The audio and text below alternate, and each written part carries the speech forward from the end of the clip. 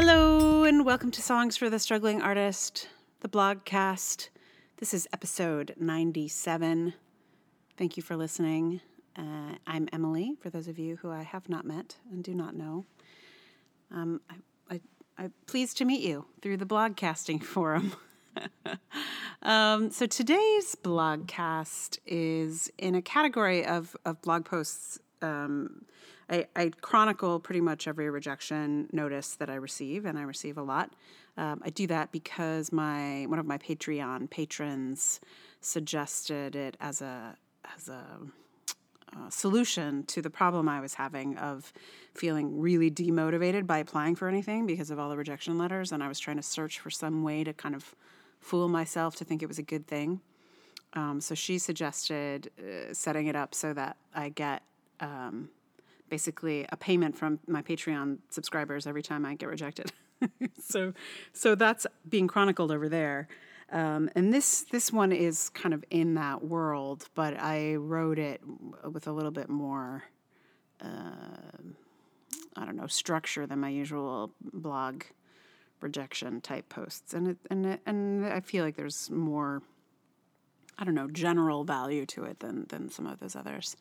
And people have been responding to it in a really interesting way. So I'm going to share it with you here on the blogcast. So I think without any further ado, this is a big disappointment and how to go on. When I was in college, I had one goal, and one goal only, and that was to be a part of a particular Shakespeare company I'd been inspired by a few years earlier. While I was still in school, I auditioned for them and secured my very first acting job at what was then my dream company. The fact that I was making $50 a week did not matter to me in the least. I was on track for the life I wanted. I thought I'd just keep working there forever, and my artistic destiny was set. But then I had a rather rude awakening when none of us were cast in the next season. I picked myself up, dusted myself off, and worked in Atlanta, Roanoke, and Memphis before returning to audition again a year later and got to do another season of Shakespeare with them. It wasn't long after that I moved to New York City and away from performing. But that theater where I started is firmly imprinted on me. It was formative in my aesthetic, my career path, and my sense of self. I've done a lot of other things since then and grown and shifted in lots of directions I'd never have predicted. But there's something about that company that will always have a quality of home for me. So when this writing opportunity with them came up, it had a sense of faded poetry to it. Artist returns to artistic home in a new role, to a new beginning. It also had a curious quality of uniting what has always felt like two parallel tracks that would never meet. That is, my Shakespeare identity and my feminist playwriting identity. I just generally assumed those two aspects of myself would never have much call to meet.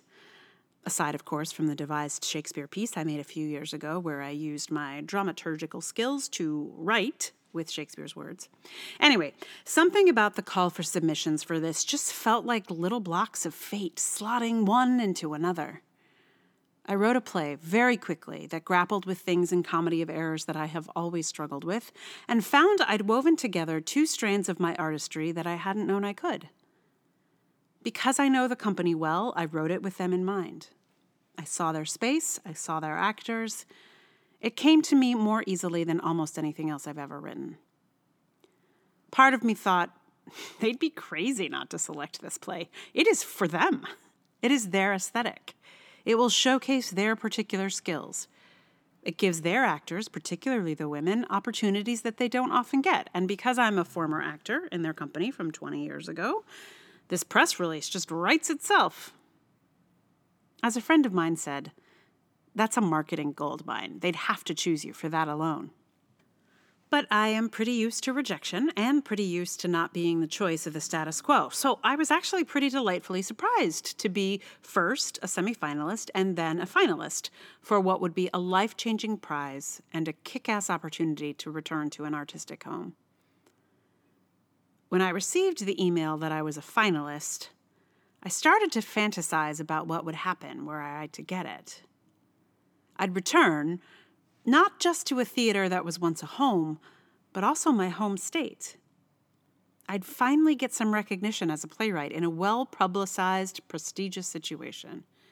It would have paid me more money than I have ever made in a year. I began to acknowledge myself that it was something I really wanted. Generally, I try not to do this. I just apply for stuff and I move on. I thought about it a lot. It started to feel a little bit like when I was in college wanting to work for this company. I started to feel like the poetic circularity of the thing meant that I was destined to get it. When the rejection came, it hit me harder than any rejection has in a long while. The O'Neill was hard, but I never really thought I'd get even as far as the semifinals, so I wasn't surprised not to get an acceptance there. But this one, I knew I had a shot. The poetry of the story was too good. But real life doesn't work like a story. I seem to have to learn this lesson over and over again. I suppose that's the peril of being a story maker. I am infinitely vulnerable to good stories. For example, I cannot be 100% positive that I didn't partly choose to go to the graduate school I went to due to the serendipity of my sharing a name with it. This would not be a good reason to go to a school, by the way. I have 20 plus years of practice at dealing with rejection. When the American Shakespeare Company, then known as Shenandoah Shakespeare Express, didn't hire me in 1996 as I expected them to, it was a shocking betrayal that took me a while to recover from. Here in the spring of 2018, I saw that rejection email from them, felt the blow to my solar plexus, and then just got on with making things. I finished recording a song for the podcast and practiced the choreography for the Nelkin line I'm joining this weekend. I'm grateful for the decades of artistic practice that has helped me put my eggs in multiple baskets, so that when, say, the playwriting basket falls to the ground and all my eggs break, I can just reach into the music basket or the blogging basket, as I'm doing now, and I know I'll have eggs enough for an omelet later. I can't say I'm not sad to get to see my play performed on that damn beautiful stage by those actors I tailor-made that play for.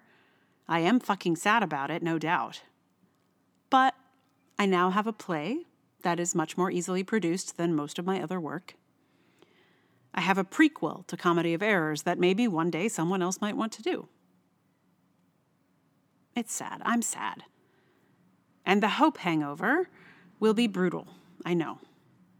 But I have weathered disappointment consistently for the last 2 decades. I can do it some more. The thing to do when you are disappointed by art is to make more art. It is the only way through. So the thing that's interesting, I really wasn't expecting this blog to take off, and it didn't take off, but it did get actually a fair amount of views, and a lot of them were from other bloggers. I think, a lot of people who blog.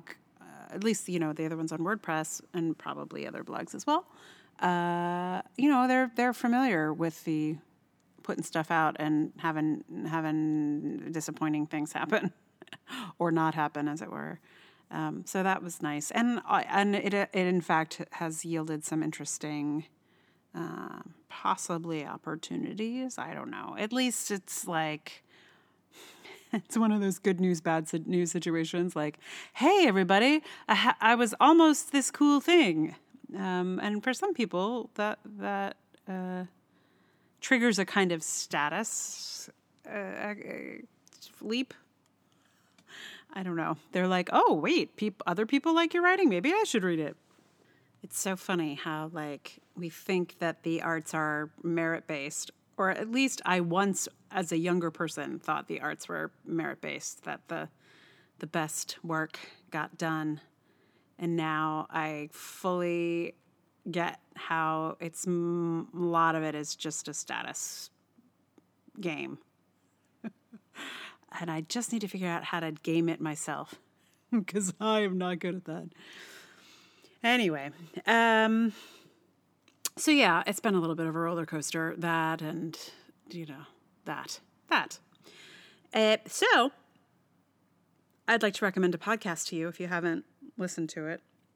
I think I've already recommended Dexter Guff, which is hilarious, a podcast about a guy who's a motivational speaker. It's a fictionalized sort of podcast by a Canadian team. They have a show called This Is That, which I adore. And I don't know if you've ever seen this, their parody of a TED Talk, which is one of my favorite sketches, like, ever. It's a great video. If you search for TED Talk parody, you will find it. But yeah, they did a podcast called Dexter Guff is Smarter Than You, I think, which was hilarious. You have to listen to it from the beginning, though. You can't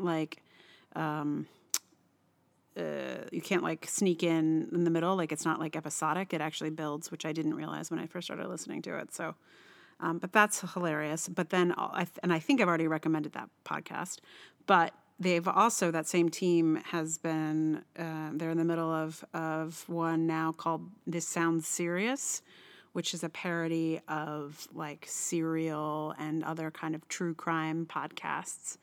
And it is very funny. So check that out if that's of interest to you. And for this song today, I am still kind of re-recording lullabies from my lullaby project from a few years ago, or ongoing lullaby project. Started a few years ago and continuing, but I'm re-recording the songs that were recorded prior to my acquiring this microphone. So I think what I would like to put here is the lullaby that my parents used to sing to me when I was little. And there's something about it. It's a kind of a sweetly melancholy lullaby. It's a James Taylor song called Sweet Baby James. And I don't know, there's something about overcoming stuff in it, for me anyway. Yeah, so here it is, Sweet Baby James.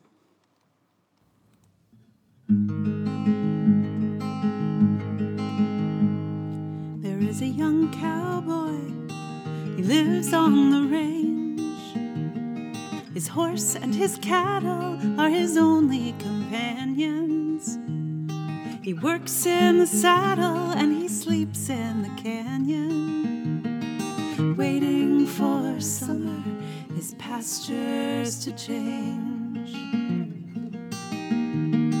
And as the moon rises, he sits by his fire, thinking about women and glasses of beer.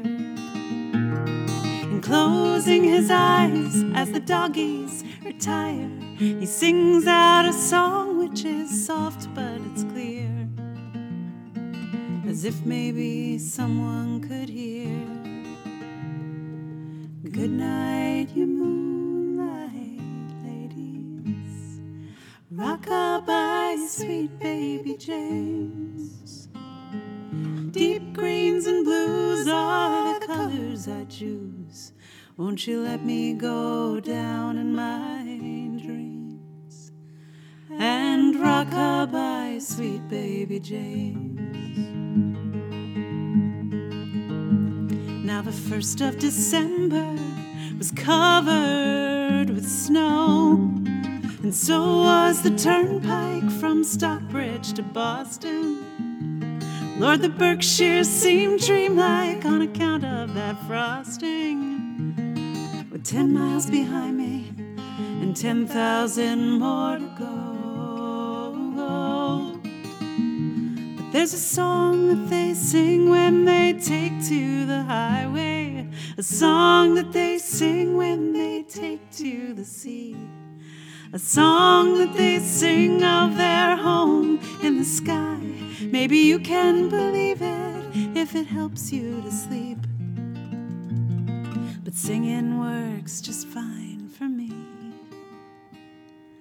Good night, you moonlight ladies, sweet baby James.